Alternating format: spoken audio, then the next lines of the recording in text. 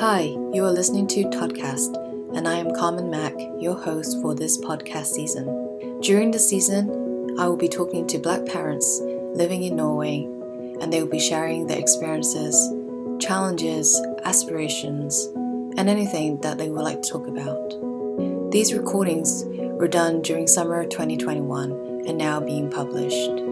Apologies for the delay as I have been going through my own personal matters during this year.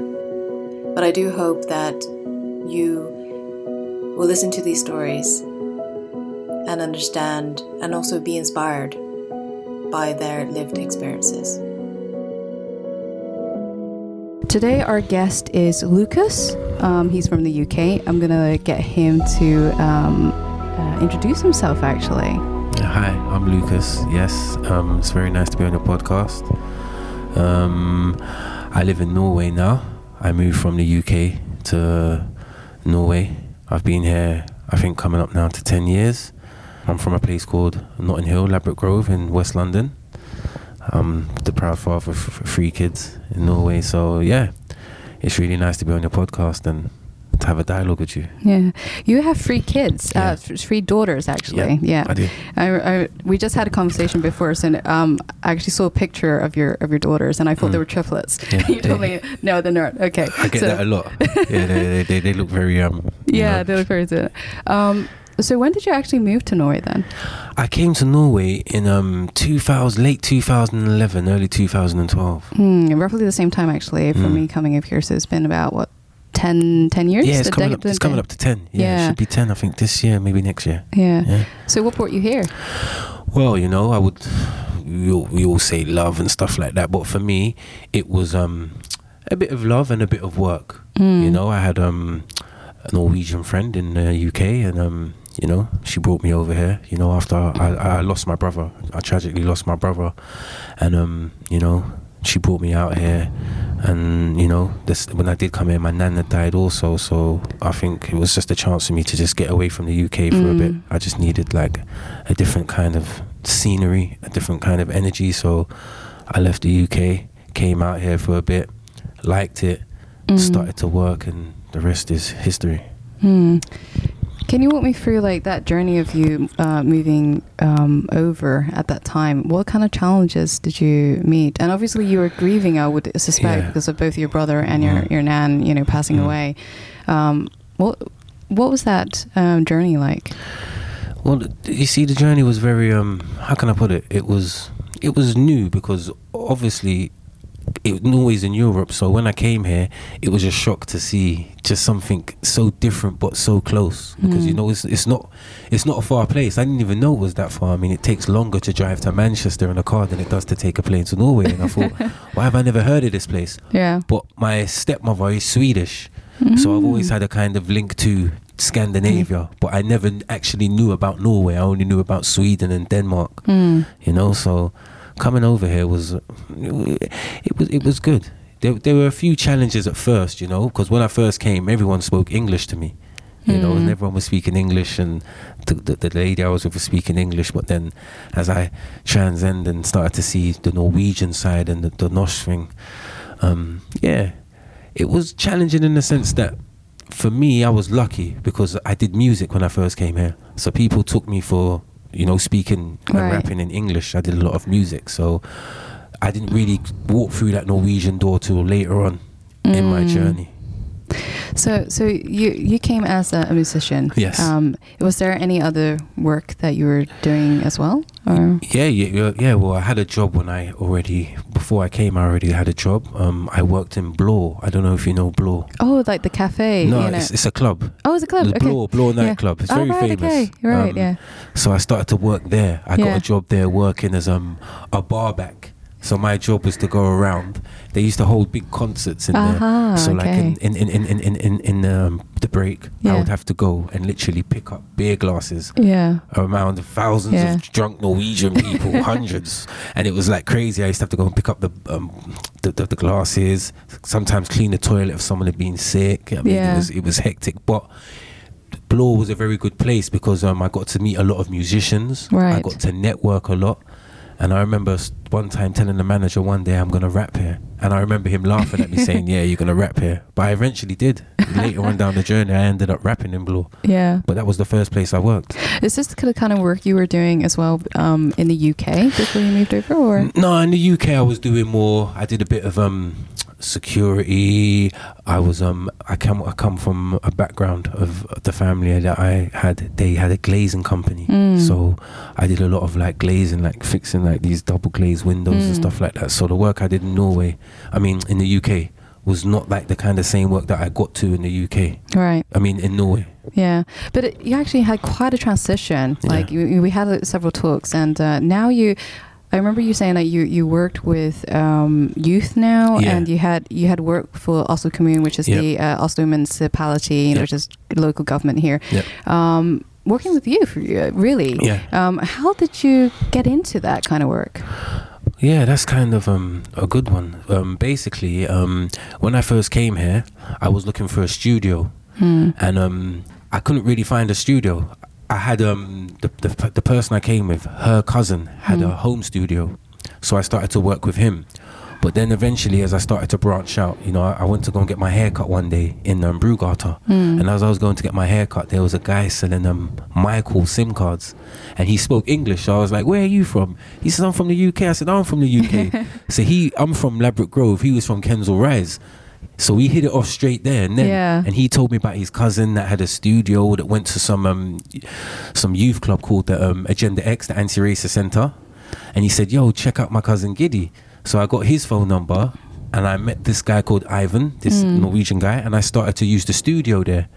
So he let me use it for free, so I could come up and he'd give me an hour. And then I did a lot of music there, and then eventually he started to say to me, "Wow, you know, you're a good rapper in the English." He says, "I've got some students that come up here." He goes, "Could you sometimes help them with the English text and blah, blah, blah?" So I started to go up there sometimes, work with some of these kids.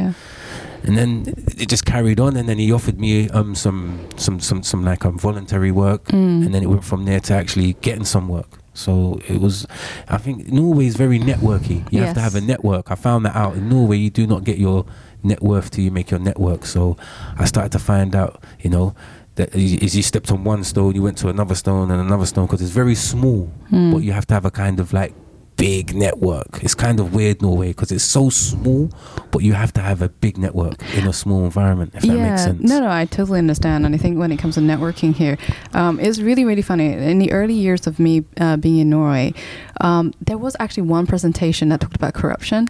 And they talked about actually the definition of corruption. It also relies on this. Like, if you know someone in a company and they either get their kids, you know, into the job, or know someone and get them into job, that's actually defined as a little bit as a corruption, but people don't care here. People, like you said, network is so strong, and I think it's also a trust thing. So they need to know who you are. Definitely. And I think like that was something that was quite new for me, which is one reason why I think like you probably do the same, in the sense that you're throwing yourself out there. So you if you Google me and you see like I have a LinkedIn profile, I have Facebook, I have everything, and I really try to build up a portfolio online, because they see that, they want to see your work, they want to see your face, they want to see your personality, and you need to see all of that before even you walk into the door in the company, I think. And that was really, really funny for me to see. But now you're a life coach. You're studying, so it feels like you've progressed in a career that has actually been very, very positive. Definitely. And as I said, like when I first came here, I came to do music. So the thing was, I came like to just do the music here. The connection I had to Norway said to me, "Look, come out here," because I was already doing the music in the UK. But the thing with the UK is, there's such a big market for it. You know, it's like a smaller version of the US, but there's a big market for it. And I was doing okay, you know, I was like doing stuff within my neighborhood, and I'm a good, like, you know, networker. But she said, "Come out here, you know, you could try something out here." So when I came, it was good. I met a lot of people, you know. I got to rap on the same stages as Madcon. I was on one of the biggest albums to come out in Norway with a guy called Fella, who's actually the godfather of my kids. I collaborated with a record label called Break Records.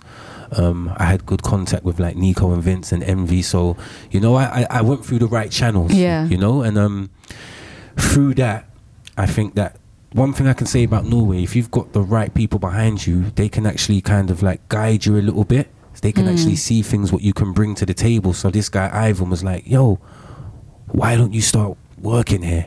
And then after my brother had died, you know, I was already been working with some of these kids, and you know, I went to the funeral and then came back to Norway, and I was sitting in the studio, and then I said to myself, like, what am I going to do now? So I started a project called Rico, you know, and then I started to work with kids, and a lot of the kids I was working with, there was Norwegian kids, and there was also kids that had come to Norway. Do you know what I mean? So I had like kids from Persia, I had kids from Iraq, Somalia. I had such a mixture of youth. Do you know what I mean? And we the project was really good, and it gave me a chance to kind of say to myself, oh boy, maybe I need to get into youth work. So I think I just kind of transformed and transcended into it. Do you know what I mean? So Norway gave me a platform to kind of find things about myself that I didn't know were there or were dormant. But were there, if that makes sense. No, I totally do. And I think we have some kind of similarities of, you know, those who has been listening to my podcast for a while know that my mother passed away. You know, on the day that she passed away, I also found out I was pregnant. Wow. Which is also one of the reasons why I moved here, because like my family was still grieving, and you know, they felt that I should actually have an abortion. I didn't feel like I had their support, and you know, and I felt just like you, I wanted something new, so I moved here with my daughter's father, and you know, obviously things didn't go well after that, but you know, I can see the similarities because I found a lot of myself. Now, in my background, I'm actually I studied environmental geoscience, so I was going to be a scientist. But I came here and I discovered writing. I discovered like talking to people, and there are certain things that I am challenged, and you kind of in that uncomfortable zone where you have to like figure yourself out. So it's definitely a transition, and I can see that similarity with you. You kind of had this transition, like, you know, you're I can definitely see you got attracted to the youth work, and you know, youth came to you as well. Do you find that the youth that you are working with helps with also your parenting, because you have 3 kids? So do you know what, when my first daughter was born, Isabel, I literally remember bringing her to the studio, and she's about 3-4 months old, and like, you know, I'm very passionate about the work, and like I said, the work I was doing, a lot of it was in the weekend, because the youth club would give me the keys to the place, so I'd have it at the weekend when it was closed. That's why they let me develop my own project. So, you know, and a lot of this was all volunteer work as well. So I'd bring my daughter, because I mean, like, to get a big building like I had at the weekend was unprecedented to get that. Do you know what I mean? But no youth centres were open at the weekend or had any things at the weekend. So bringing my daughter there and having her around the youth, and sometimes the youth would be holding her while I'd be mixing and stuff like that. It wasn't like a dangerous environment, like I just came and just passed my daughter around, but she blended into the work. So I think having a lot of the kids there, you know, like some of these kids are like between 16 to 21, seeing me with this kid and getting to see the kid, I think it was good for them as well. Do you know what I mean? It was like, I don't know, it was a win-win. Some of them was like, oh, you got a kid, or da-da-da-da-da, and they got to be around the child and have that element, and also it would spark up dialogue. Like I'd be like, well, if you're going to be a parent, there's sacrifices, or don't have kids too early, or blah blah blah. Or some might be like, wow, this is too much, or some was like, wow, I really respect you, Lucas, man. You still come here to do this thing for us, and you bring your daughter and stuff like that. So, you know, it did help me a lot of my parent, in the sense of that, you know, I've got the saying where I say, no sacrifice, no victory. So for me, it was like bringing my daughter with me on board and bringing her around these youth. It created another dynamic and another dialogue, and it was very exciting.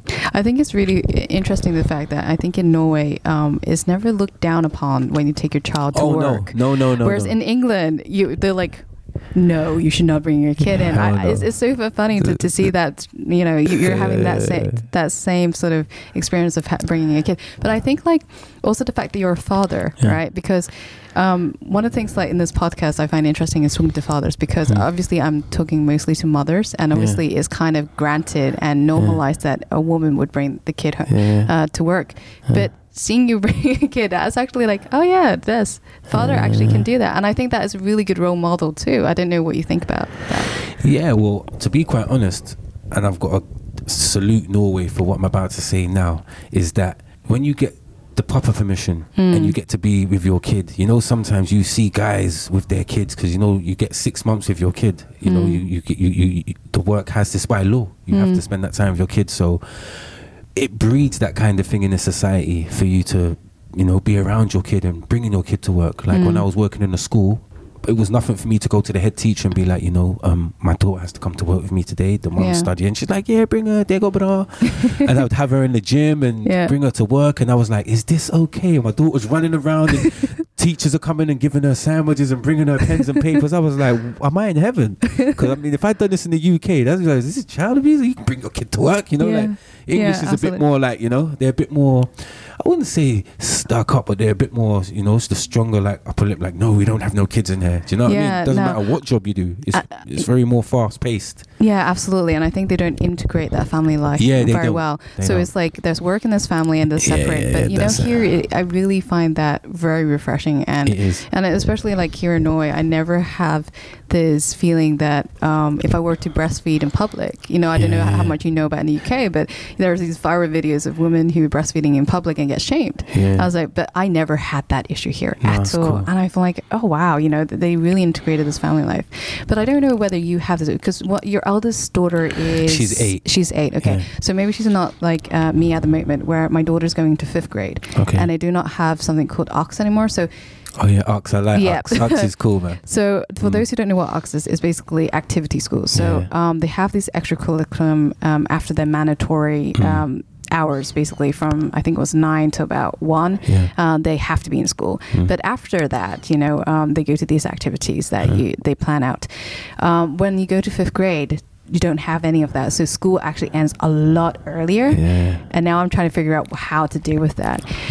So I guess what that leads down to is, how do you what do you think about the system here, in your opinion, in terms of that? Because it's quite different from how we grew up in the UK, because, you know, we have 9 till I think 4, you know, it's like the parent can actually work. But here is quite different, and how they have actually separate like the core, you know, learning subjects and class into this activity. I don't know if you have any perspective on that. Well, you know, in some ways, I think if I revert back to England, the English school system is very, very, you know, it's very to a course, almost corporate. It's like going to work and a job. So here, I think that, you know, it's very flexible. And I found this a little bit like, but then again, it's what you choose to do with your spare time here, because as you know, it's a very, I wouldn't say boring society, but you're very by the clock here. Do you know what I mean? Because time is not against you, but it's kind of on top of you. So I think it's getting back to bringing your kids to work. Like if you are a parent that is doing that kind of hard work, you can take, unless you're doing something, I don't know, like cleaning or doing like a fireman, you can take your kid to work. Sorry. Dette liksom den stilleste avdelingen her. Det noen som sitter og jobber her. Okay. Det veldig greit hvis ikke dere skal holde på kjempelenge. Nei, vi har bare 15 minutter. Ja, så. For at dette lesområdet. Okay. Yeah, okay, beklager det. Okay, we're in the public library recording, so I think we're in an area that's a bit quiet. So we're gonna, we're trying to wrap this up at some point. So one of the things is you were talking about how the schools are different. Yeah, so you I found that a bit weird, but at the same time, like, you can do a lot of homeschooling here, and also you can take your kids with you to work. So like, you know, like my daughter's been around my work a lot, so you know, in that time, like when she goes to the 5th grade, she can come with me to work and also study there. And I think a lot of the stuff here as well is that there's not really a big social element in that sense. So me being, I don't like to use the term foreigner, but being non-Norwegian, what I try to do with my daughters is to give them more social skills. I'm not saying they don't learn that in school, but it's a very kind of shy society. So within the times that they probably won't be in school or have those things, there's things that I'm going to teach them on a social level, that I want to teach them about, like expression and being able to communicate and stuff like this. Yeah, I'm going to jump to a question now, because obviously we've been disturbing this area. Is that, did you find any challenges of bringing up your daughters in an environment that perhaps they experience discrimination in school? Yeah, they all get it. My daughter Olivia, she's the middle child. She has a big ginger afro, so she had a lot of problems with people coming up and wanting to touch her hair, or do you know what I'm saying? Like, you look different. But then with my kid, this is a bit weird, because they're white skinned with blue eyes. So, you know, I'm black, so it's like sometimes when I go when I went to pick them up from school, sometimes they'd be looking like, oh, do you know what I mean? Like, you know, when you go to the act, sometimes you have different like monitors. One of them one time was looking like, I was like, yeah, she's my daughter. So I have faced a few things like that. Wow. You know, going back to a story, I was in Storo Center one time buying some toys, and you know, little kids as they do, they're very active. So I was buying a toy for my daughter, and she didn't quite grasp that I had to scan. It had to be scanned so I could pay for it. So she just ran out the shop with the toy, and the alarm went off. Oh no! So she's running, and I'm chasing her, going, Isabel, come back! Isabel, come back! So I'm running after her, and then she runs into this like security guard, and he stops her, and he's like, "Is this your dad?" And she said, "No." she's like, I go, you know, kids sometimes. So I'm like, Isabel.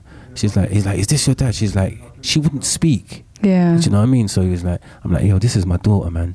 And he's looking at me, you know what I mean? I'm like, yo, she's my daughter. But I had to ring the mum. Oh God. And get proof that this is my kid and all that. Do you know what I mean? Did she do it just for fun or something? Or what? She's you kids. You can never explain some of the things they do. And what I tend to find is when I used to walk down the street with people, especially when they were little, and I'd walk past Norwegian women, they'd look at me, they'd look in the pram, then they'd look at me and they'd be like, do you know what I mean? Because they're used to seeing like, they use this term malat here, which I don't like also. I like to use the term mixed race. So when they tend to see a black guy, they tend to see a mixed race baby, a brown baby. Yeah. So when I'm walking, they're smiling at me and they look in the pram and they see a white baby with blue eyes and ginger hair. They're looking at me like, what the hell happened there? Do you know what I mean? It's a bit weird. Do you know what I mean? And also within my own family, like my dad. One time my dad's Jamaican. We was at Christmas at my house and the kid's mum was there, and I was just mucking around saying, "No, I'm gonna just kidnap them and take them to Jamaica." Wasn't saying that, we was just mucking around. No, we was just throwing banter, you know, English humor. So I was like, I'm gonna take them to Jamaica and run off with them. And my dad was like, listen, when you get to the airport, they'll stop you with these two white kids. Your own people will stop you. When you go through Jamaica, when you're trying to come through customs, they will stop you and ask you, yo, are these your kids? Yeah. So it kind of works on both sides. Do you know what I mean? In some ways. No, I definitely can see that, because I took my daughter back to England, and I get questioned whether she's my daughter, and obviously she's not used to speaking English, so she couldn't say anything. So we were at the border control, and she's like looking up this guy, and I actually had to bring her birth certificate. Thank God I brought her birth certificate to actually show that she's my daughter. I was like, oh my God. And it happens as well in Hong Kong as well, because she holds a different passport to me as well, and I have to explain that she's my daughter and everything. But I think in Hong Kong they're much more accustomed with mixed kids, so that was okay.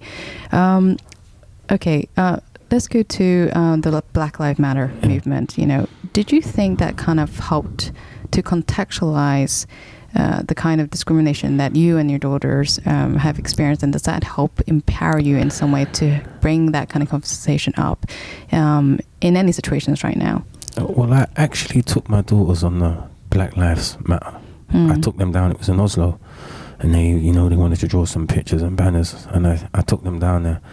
And on the way down there, I was explaining to them what it was about. Now, my daughter actually, the eldest one, saw the George Floyd video. Oh, really? Yeah. Oh, wow. She actually saw it. And at first, when it was on, I thought, shall I change it? Because it was quite graphic. I wasn't watching it. It just came on the news. And she was like, she started to cry. And she said, Daddy, this is so bad. She goes, I don't like white people. And I was like, how do I deal with this? That's because, my grandma's white. She didn't say it in that sense, like in a racist way. She's young. So she was just like, oh, I'm more afraid of that. She goes, why does that happen to black people? Yeah. And explaining to her.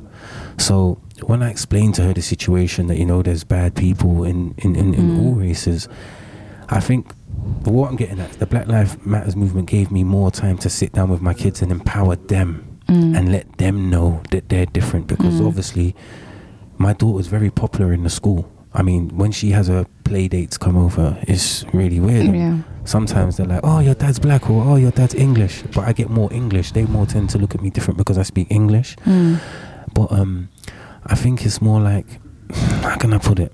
It's more in the sense of letting them know who they are, because they look white. If to the untrained eye, or to a person that's a bit ignorant, let's just say, and they look at my daughter, right, they're going to think that she's white. Especially Isabel. Yeah. Because she's got the hair like yours, everything. She doesn't have the afro. So for her, I find, but then she takes on more of the the black side of it, like I'm this, I'm that, I want to go to Africa, blah blah blah. Yeah. She's into the Jamaican thing, the food and stuff like that. So for me, with the whole Black Lives Matter thing, I think it was more creating a dialogue with my children.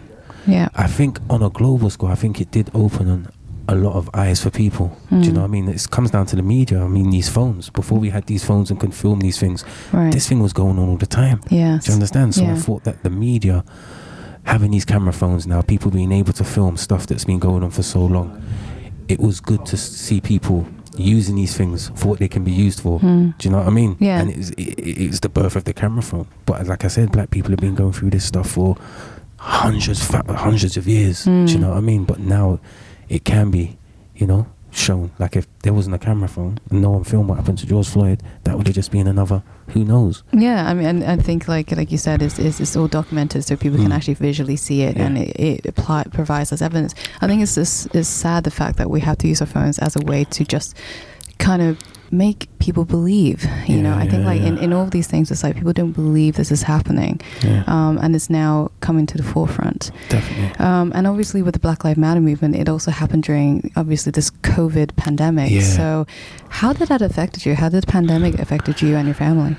Well, it was very deep, in the sense of, because I think in Norway it wasn't so much like in the UK, like because I keep in contact with my family in the UK, and my mum and my sisters, and that they've been in the lockdown for 2 years, on and off. So I think having the connection to the UK and in the pandemic here, which was a bit more relaxed here, but it was still here because it affected you, whether you had to wear the mask, the anti-back and everything. It was different strokes for different folks, but we all knew that there was this thing out there, because it was like the anti-back everywhere. You have to wear the masks. Some places were a bit more stricter than others. But I think in the sense of watching the news, the media, speaking to your families in other countries, I think that it was something that you couldn't just get away from. So I think for me it was more of a mental aspect. But then, to be quite funny, I think the COVID-19 pandemic, it empowered me. It gave me time to more go into myself. It gave me a time to slow down. It gave me a bit more time to appreciate things around me, like my family. I can't speak for everyone, because I've spoken to friends that have said, oh, they split up with their wife, or they lost their job. There were so many different antennas to this. COVID-19 was like a big octopus, I think. It was different for every single person. But for me, being a creative person, and for being a person that's very outwardly as well, it gave me a time to go inward. So for me, I had that little bit where it did affect me mentally, in the sense of that I think it affected everyone, but I think it's how you transcend after that. Do you know what I mean? Some people lost their jobs, some people, they went through things with their relationships. For me, it gave me a chance to go into myself. And especially in Norway, getting back to the society here, you tend to be more in your house in Norway. It's a very like calm society, you know. So being in, I just got to just like read. I started to study, do some online courses.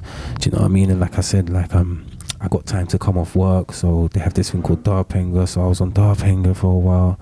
So for me, I think it more affected me in the sense of just watching the news a lot. I stopped watching the news. I think when I was watching the news and reading into it, I think it affects you more. So for me, I was just like, okay, there's this thing out here.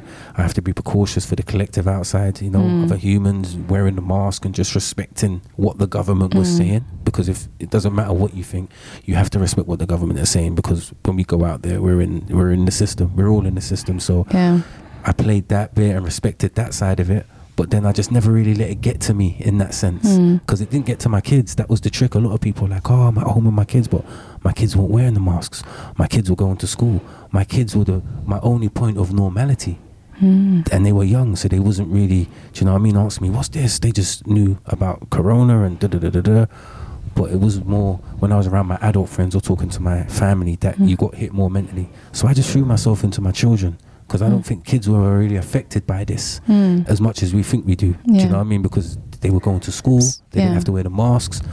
So they were the most normal things. So I just threw myself into my children more. And just, so you didn't have to feel like you're splitting your time between work and your children, because some people work remotely. So for me, I had to work on my computer, and I was still doing recordings, and I had to kind of close the bedroom door whilst I'm recording, and my daughter's outside, and then, she needs me. Did you have that kind of strain at home? I think, their mum did, because the mum was doing her bachelor's, and she was doing the home office as well.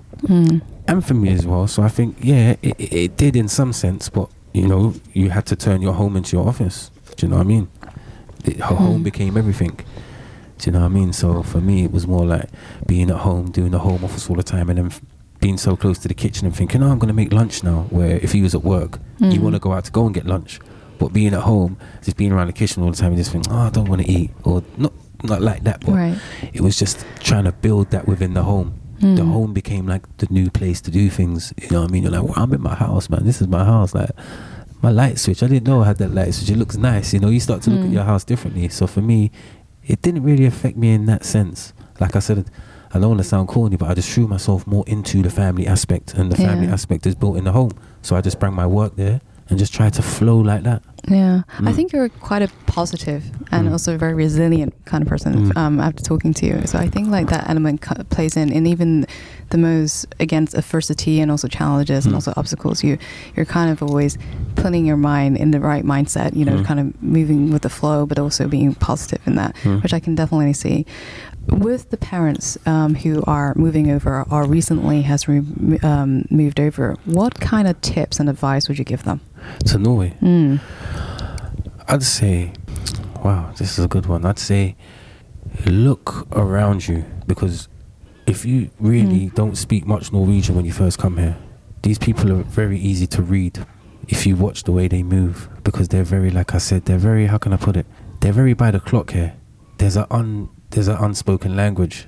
So I think that if you just sit in a coffee shop and just watch how Norwegians move, if you watch them on the tram, how they move, if you watch them, how they interact. I mean, and I'm not being bad, and I hope I don't lose none of my Norwegian fans or friends here, but if you see Norwegians from Monday to Thursday, and you used to sit here and observe them, you'd be like, wow, this place, you know what I mean? It's they don't cross the road if the light's not red. Do you know what I'm saying? They're very, you can't just jump on a train and start, in London you can just say, can I borrow your metro? In Norway you can't just jump on a train and start interacting with someone. I wouldn't say talk, because you can talk to someone, because we communicate as we're human beings, but the interaction is different. But on a Friday night, after they go out, it's different. Do you know what I mean? They just change. Especially when they have alcohol, right? I call them gremlins. Have you ever seen gremlins? They're like, you got Gizmo, and then you feed them after 12, and then they just turn into these mad things. That's them. But I'm not putting them down. They're very nice people and good people.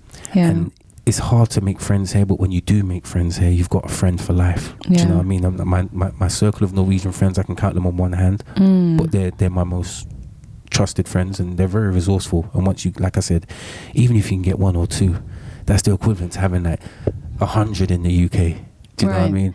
In some aspects, depends how you want to look at it. Well, I must admit, like moving over here, I made much more deeper connections with people. And I would say like I kind of lost a lot of my connection in the UK, a lot of my network there. Me too. So here I find like whether it's Norwegian, I mean some Norwegians are really good people actually, and I think they're trying to learn, especially with the work that I'm doing as well. I kind of put them on the seat, basically, in the hot seat, and they are truly trying to understand, and like you said, they're friends for life. You can rely on them. But equally as internationals as well, I think like I made a lot of friends, and obviously as Brits, both of us, we already connected when the first time we met. So so you kind of stick your to that kind of community. So yeah, I think it's. I mean, even like I find it strange because while we were talking, I can't help but think like the guy that told us that this is a quiet area. I wonder if we were white Norwegians, would he actually tell us off? Actually, sometimes I keep thinking about that. So that was a little bit detour, but I was a little bit. I was on topic of being quite different here. But the thing is, what I find is, sorry to stop you there, is that if we was white Norwegians, we wouldn't be doing this in the library. That's the wickedest thing. So I think that being an international, what I find is, it's not that we're breaking the rules, it's just they would love to be able to do this. That's why they like us, because sometimes we do things and they're like, wow, I wish I could do that. Yeah. We're kind of stepping over the line, right? No, not stepping over the line. You know what I'm saying? Sometimes they wish like, I wish I could do that. But when they try to, if they was ever try to do something like this, they wouldn't try to do this on a Friday night after drinking some beers because it would go horribly wrong. But sometimes I feel like, in some ways, maybe sometimes when they drink, some of the stuff that's in them comes out and it just goes a bit berserky.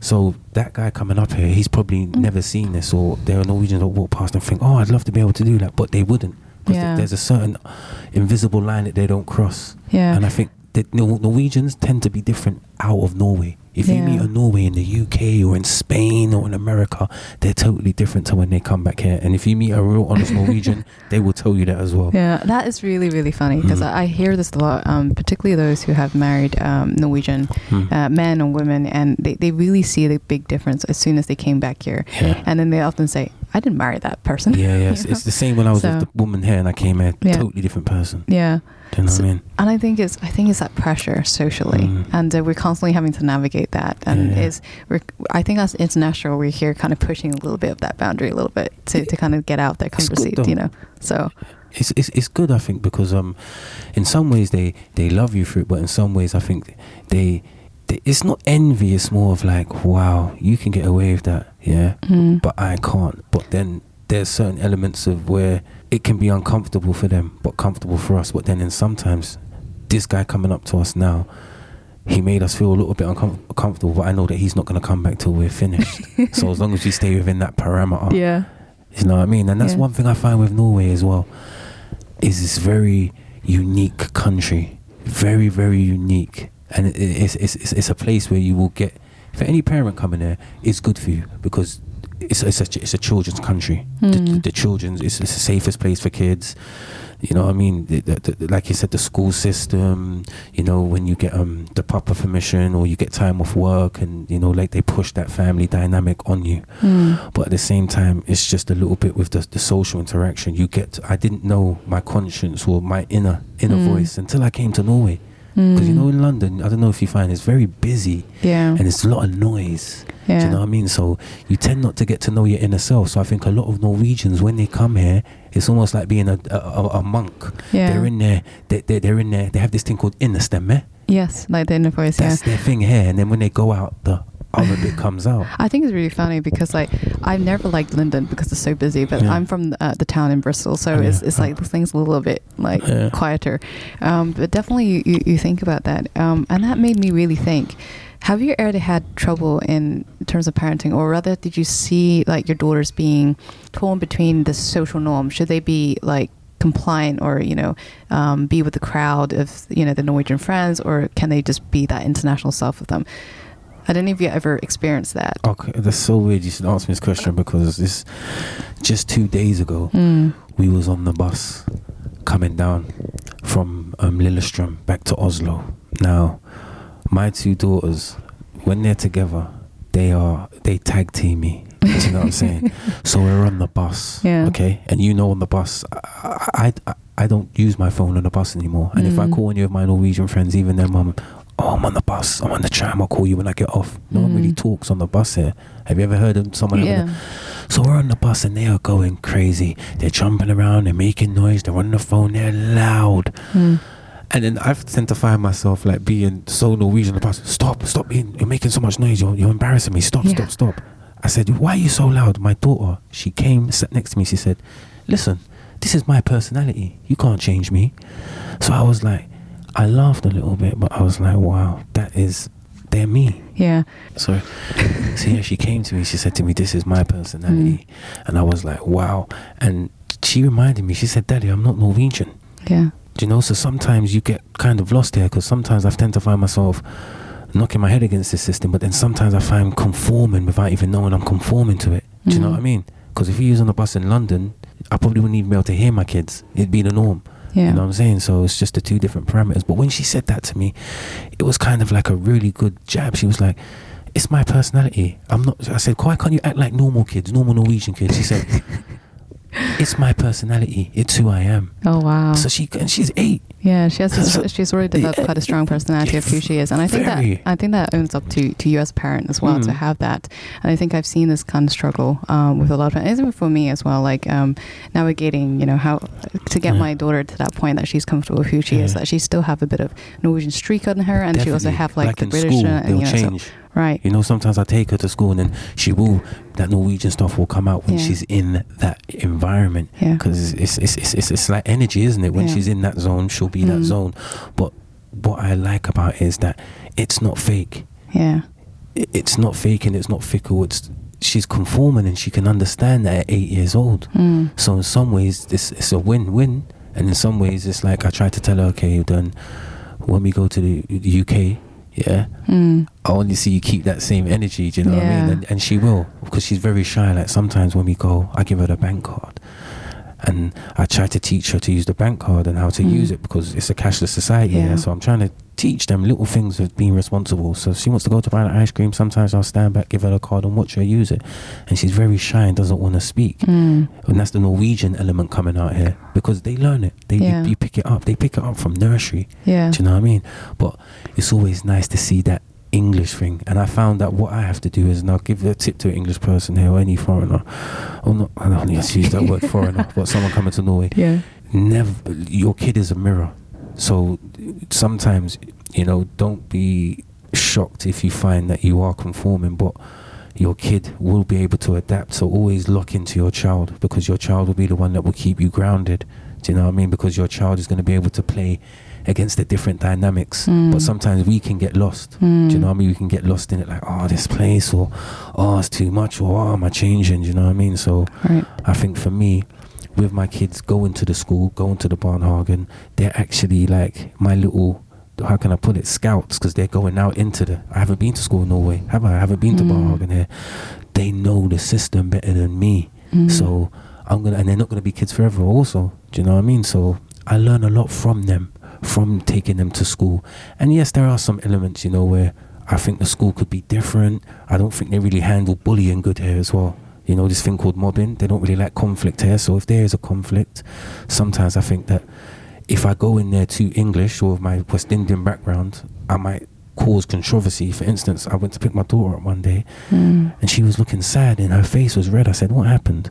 And she said, some boy just slapped me in my face when I was going to get my jacket. So we're standing at the school gate, and this is COVID, so you can't really go into the school.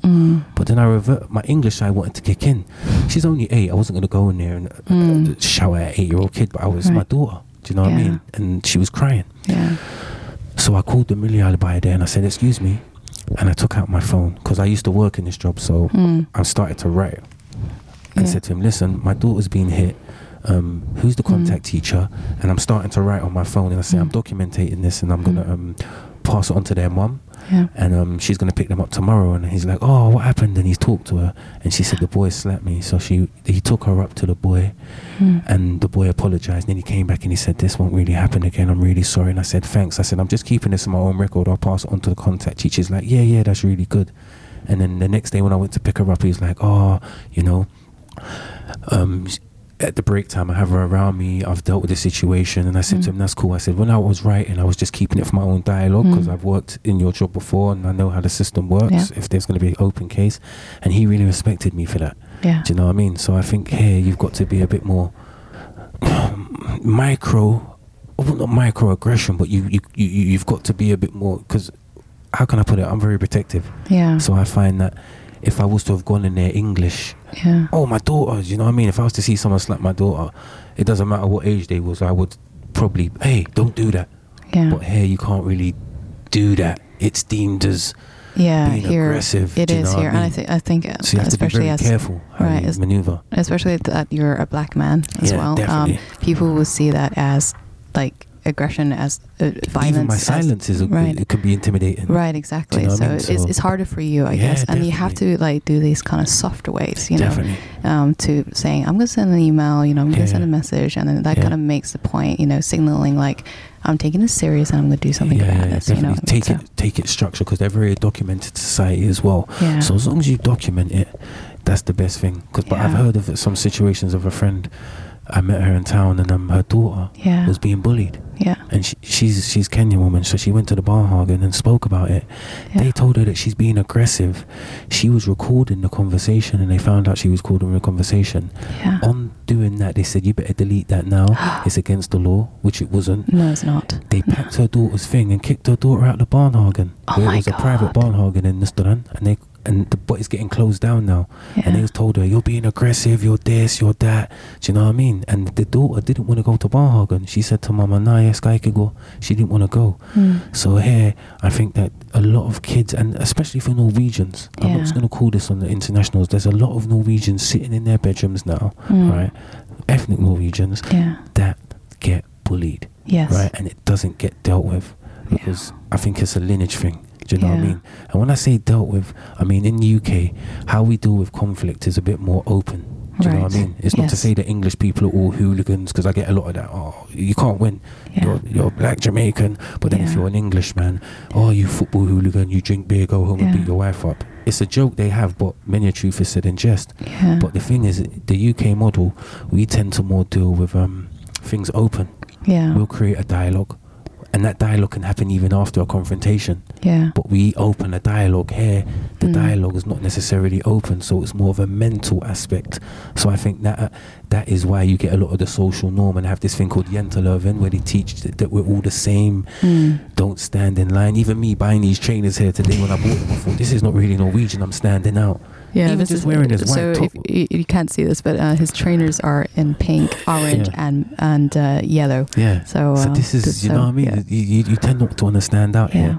So I think what I try to bring to the table in a society, and especially as working in the youth and being a life coach, is that I tend to say that you can open a dialogue when it comes to confrontation, because 90% of confrontation, or kind of like, let's say, making someone feel uncomfortable, is through body language. A lot of it is before your mouth even opens. Do you know what I mean?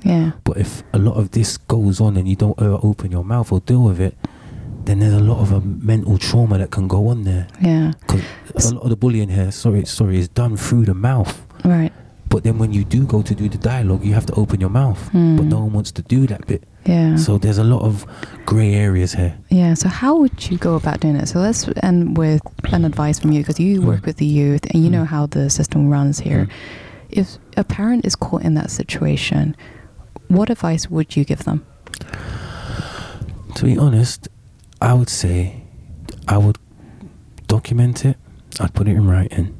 I'd go to the miljøarbeider in the school. I'd speak to the contact teacher, and I'd speak to the rådgiver. It's like a counselor. I'd speak to those three entities, try and work with them, and then I would go to the head teacher last. Because in England, you just go straight to the head teacher, right? You go straight to the top. I want to speak to the head teacher, who's the head mistress, who's the head master. But in Norway, I'd start from the bottom and work my way to the top.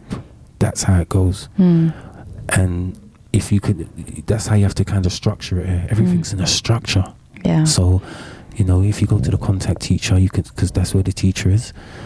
Because there's different elements here where, you know, when I work in the school system, sometimes the teacher doesn't know what's going on, or the rådgiver doesn't know what's going on, or the miljøarbeider doesn't have a good contact with the teacher. So here it's a bit messy. But that's what I suggest to do. Write it down. Do you know what I mean? Put it in writing. Give it in writing and then explain it. That's the best way to do it here, I think. You know, because they're very researching people. They're very into like reading and stuff like that. So I'd put it in paper, give it to them, and then try to open a dialogue through that. Great. Thank you so much for this conversation. I think we all learned a lot as well from you. So we're going to end this interview. Hopefully one day we'll have another talk again to catch up. I'd love to. Thank you so much, Lucas. No problem. Thanks.